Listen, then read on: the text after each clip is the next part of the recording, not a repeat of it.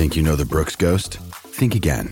Introducing the all-new, better-than-ever Ghost 16. Now with nitrogen-infused cushioning for lightweight, supreme softness that feels good every step, every street, every single day.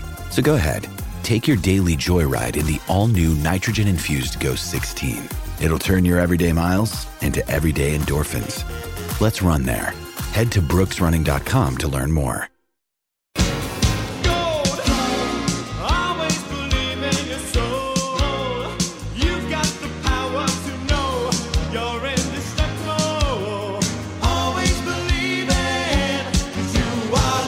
And green. It's the golden green of the Australian Rugby Union side, also known as the Wallabies, and I always feel like I'm a bit of a lone ranger when I say I love it when Australian rugby is strong. I love the competition between All Blacks and Australia. They gave us a couple of frights in recent years, but if you look eerily down on the results for the last decade or so, we've held the Bledisloe Cup for a long, long time. I think it's really good for World Rugby to have a strong Wallabies team. I think they bring out an exciting brand of rugby, and I've always said I feel like the Wallabies team, and I've said this for years, I feel like they're, what's the word, like mentally the most switched on rugby team, like innovative, some of the plays they design, they're just an exciting team to watch. And a man that was at the helm of the Wallabies when they were incredibly strong worldwide joins us now. Former captain Andrew Slack is on the line. G'day, Andrew. G'day, mate. How you going? Very well. As part of the furniture of Australian rugby, has it been hard for you in the last recent years? There's been glimpses and the odd wins, but it just hasn't quite been happening for Australia in recent years. Yeah, look, I'd consider myself antique in terms of the furniture side of it, but look, I think whatever generation you've watched of Wallaby rugby, the last decade or so, as you mentioned, has been disappointing, and there's just not been a consistency of performance. And what you said before about the innovative and exciting way of Wallaby rugby, I think that probably has fallen off a little in the last few years. We have, we've run you close a few times, but I know from Eddie Jones' point of view now, from the Wallaby point of view, and all the supporters, running you close sort of isn't good enough now. So we've got to cross that line. Is it the concern, like every great international team has strong building blocks through schools and club and varsities and all of those feeder systems? I don't know how much direct involvement you have with rugby in Australia at the moment, but is the pool that's coming through to push for Wallaby selection, is that pool smaller?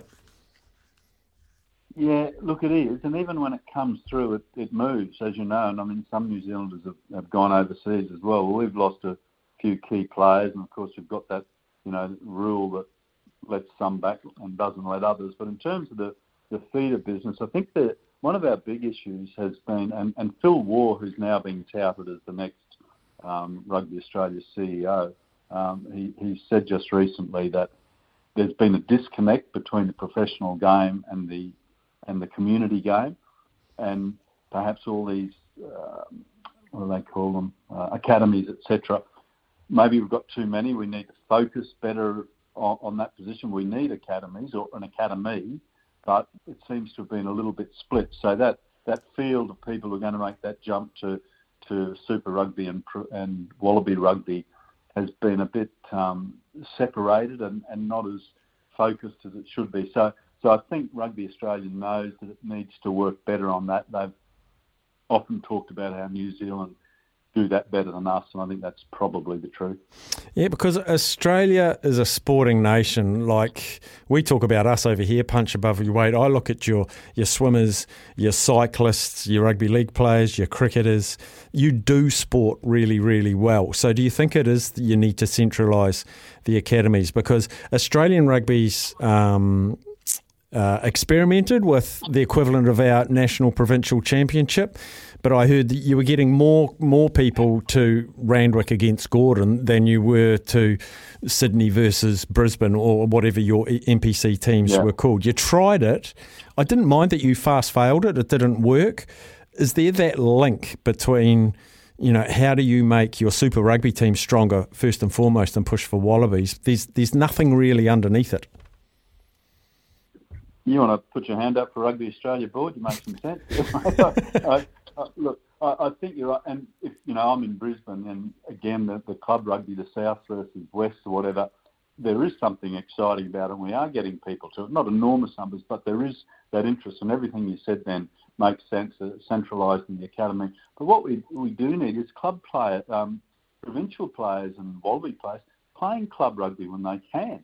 And that's not happening. And I mean, again, I'll be accused of looking back on the old days, all that sort of rubbish. But, there's some things from the old days which are going to work. And one of them, to me, is having experienced players, that is Wallaby players, playing club rugby with the younger players. And that's rugby under pressure. And kids are learning, or young men or young women are learning off the older, more experienced ones. But every time there's a chance for a Wallaby or a Reds player to play a club match, there's some excuse that, they can't play because they played, 90 and a half minutes this year and they're only allowed to play 85. I mean, I know, you've had to rest players in your Super Rugby. It's the same in New Zealand. I don't quite get that. I know there's times when there needs to be some sort of relaxation for play to give them a break because it's a heavy season. But I think centralising that academy, allowing representative players to play more club rugby, that club rugby is going to build, and I think the game will be better for it. Yeah, because then you're exposing it to, Johnny that's 12 years old at school and he can go down and watch his local club and there's, some of your rising stars, some of your absolute legendary players. I wanted to touch on Eddie Jones, who I'd imagine you'd know reasonably well. I thought it was a great move by Rugby Australia to sign him because even without playing a game, everyone was talking rugby in Australia. Tick. It was on the back page, front and centre. Tick. Now they have to start to perform with a farm with much less cattle in it than when he last coached them.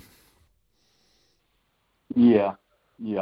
I mean, if you, I felt sorry for Eddie when he was flicked by England. I didn't understand it. I felt sorry for Dave Rennie when he was flicked by Australia, on the basis that they've been given a job and they've got 8 months to the big, the big dance, as they say, the World Cup, and both go. So I didn't quite get that. But you're right about what Eddie's brought in terms of publicity. But the only publicity rugby is really getting on the pages of papers in Australia now is when Eddie or Hamish McClellan have something to say. It's not about the rugby itself.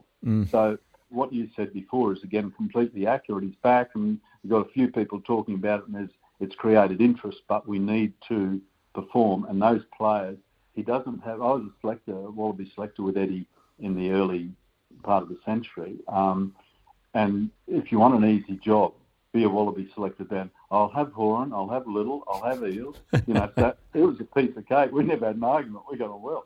But it's different now. He's got a Wallaby team, where are we, 6 months from the World Cup. We don't know who the halfback will be. We don't know who the 5'8" will be. We don't know who the hooker will be. And go through it. You've probably got Korobidi as a certainty and no one else. That's the worry. So something's going to have to happen in the next couple of weeks. One thing you can be sure about Eddie won't be for lack of trying or lack of putting them under the pump in terms of work, but it's the personnel, it's the cattle you refer to. People standing up in the next few months of Super Rugby will be crucial in terms of individuals, and some of those have got to stand up to prove they're worthy international players for Australia to have a chance. I was surprised yet pleased with the announcement Rugby Australia had a surplus of $8.2 million in the last year. I'm like, how on earth did they do that? That is incredible. When New Zealand Rugby announced that, I think it was $47 million loss in revenue, spin it however you like. And now we are seeing that they're in the position to make offers to Joseph Suoli'i, and Eddie's made no secret. He's talked about Nathan Cleary, whether there's any weight to that argument or not. And now we've got Volandis coming out saying, well, we're going to up the salary cap and we're going to take rugby players. I mean, Eddie would be grinning from ear to ear about this. How much weight do you give that Eddie is seriously chasing rugby league players? It's sort of Eddie Jones 101. I mean, it's just what he does, isn't it? And that's why he gets himself on the pages, and Hamish McClellan as well. A chairman is not, I think, dissimilar in wanting to do that. McClellan v. Volandis is, it's a bit of a sideshow in truth. Eddie will get who he thinks will help Australia and who wants to play for Australia. I mean, if it's a netball or a tennis player, he'd take them. Yeah. But look, I think he just sees that as part of the, the publicity drive. He won't be picking a rugby league player for the sake of it. They obviously think Suwali's got something that will benefit Australia. But Eddie will just play the game. I mean, they're talking about, when all that came out, they did talk about Nathan Cleary. Well, Nathan's contract with the Penrith till the end of 25 or 26. So who really cares? That's the media keeping the story going for the sake of it. And Eddie's not going to throw cold water over it. But look, I think there'll be they made a big deal about it when Sailor, Takiri and Matt Rogers came over at that World Cup in 2001. But there was a few outside backs. I mean, there were good players.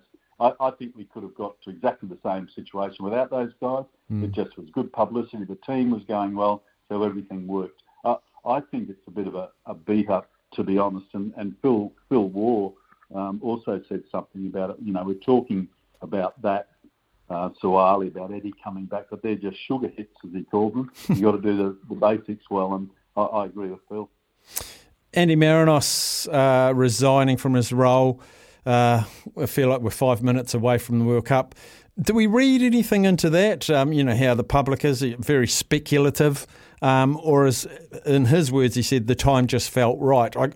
If I was CEO of Australian Rugby, just not far out from the World Cup, just signed a new coach.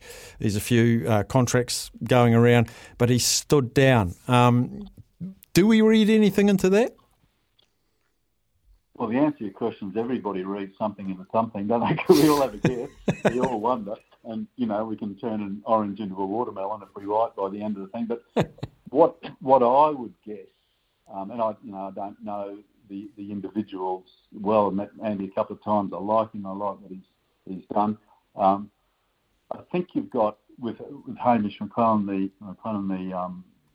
chairman, I think this might be a personality issue. I don't know this, but you have some chairmen who say, right, the CEO's a bloke, I'll help him and guide him. You have some chairmen who like to be in the middle of the show.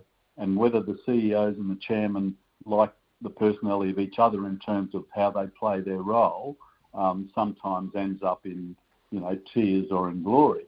And I'm wondering if in this case, perhaps there's some sort of disconnect between the two. Wouldn't have a clue, but you can bet your boots that a lot of people will be guessing that. And I agree with you. It does seem odd that Andy would leave, having got us out of a pretty dirty situation to a slightly better one, leave 6 months out from the World Cup. So, but who knows? It could be any other. He's got 5 kids. That's enough to want to give up CEO. Really, unbelievable how he finds the time. Oh, that is a really good point. Now, I've just checked my track and tracing, and it has confirmed that the crystal ball I sent you has arrived, and it's sitting in front of you to do a forecast for the World Cup sort of semi-final type thing. How deep can the Wallabies get? Look, I'm a believer in anything can happen at any time, and so we could get as deep as winning it. Would I put my money on it? I'm not really a punter, but no, I wouldn't. I think if you're looking things as they stand now, getting to the semi-finals would be maximising what we've got. On the back of what I just said earlier about we hardly know what any of the certainties in our team is at this stage, and we haven't really put the runs on the board late. So, it wouldn't be a miracle to win it, but I would think it unlikely. We got to the semis. We've got a pretty, no such thing as an easy draw now in the World Cup, but it's easier than some of the other teams. So we should get to the quarters. Good day there, you're in the semis, and that would be a good result. Of course, once we get there, we wouldn't see being beaten there as a good result. But, if we got to that back forward, I think we'd be happy enough, in truth. Last thing I want you to do is dig into your wardrobe, get out your selectors cap again, and you've got a Bledisloe Cup deciding match this weekend. Who wears 10, 12 and 13 for the Wallabies? Oh, sweet Lord above, heavens above. Flatley, Horn, Little. No, I would go. The bloke who's impressed me this year, and you're not going to win a World Cup without a very, very good flyer. What do you call them? First five. Yep. First five. That's it. Carter Gordon is the guy I pick on form. The bloke from who's playing with the Melbourne Rebels. He's a Queensland guy. Went to school here. I think he's been very solid. He's threatened, kicks well. So if I was picking the team for tomorrow, I'd go Carter Gordon. Don't know about the rest. I like Jordan Petaia as outside 10 originally, but they hadn't played any there, so I don't know. I wouldn't throw James O'Connor out of the mix at inside centre. He might not even make the squad, but he's looked sharp to me. I think that's his position. I've thought it for a long time. He hasn't played much of it, but the guys in Canberra, and I haven't seen enough of them to really know who I'd pick at 12 and 13 at this stage, but I know I've seen enough of Gordon to say I'd pick him at 10, and there's a number of options outside. You get the 5'8" right, the other two I think will work themselves out. Yeah, and I guess that sort of illustrates the conundrum for Eddie, doesn't it? There's not a lot of rugby to be played until the first Wallabies squad's picked, and so I sit back with interest. Andrew Slack, really appreciated chatting to you today. Really enjoyed it. Yeah, thanks a lot. Ditto. There he is, former Wallaby skipper Andrew Slack. Just fantastic chat there about Australia. And is there anyone else there like me that I love it when Australia is strong. I love the New Zealand-Australia rivalry that has been tempered somewhat in recent years with their poor performance. And it's not, and as Andrew just said, they're losing players hand over fist, as soon as they show a little bit of potential. And international markets aren't stupid, and they're doing it in New Zealand as well. The NRL are signing schoolboys and paying their school fees and saying then you'll come to Melbourne or you'll come to the Broncos, and they're signing 14, 15-year-olds. So rugby don't even get a look. And it's a much more competitive market between rugby league, AFL in Australia. And for years, rugby's been third behind those when it comes to the pecking order. They're still third, but it's now a distant third. You know what I mean? And I really want them strong. I want the Southern Hemisphere strong. I don't like that France and Ireland are potentially the best two teams in the world. I don't like if the All Blacks are playing anyone, obviously we cheer for them. If Australia are playing in a game that doesn't involve the All Blacks, I don't know about you, I cheer for them. I'm not saying I'm right, but I like our most fierce rival. I jump on their side when we're not playing them. Wallabies strong. I think rugby's in a good place. So a big thank you to Andrew Slack for joining us. We'll be back in, 2 shakes of a lamb's tail.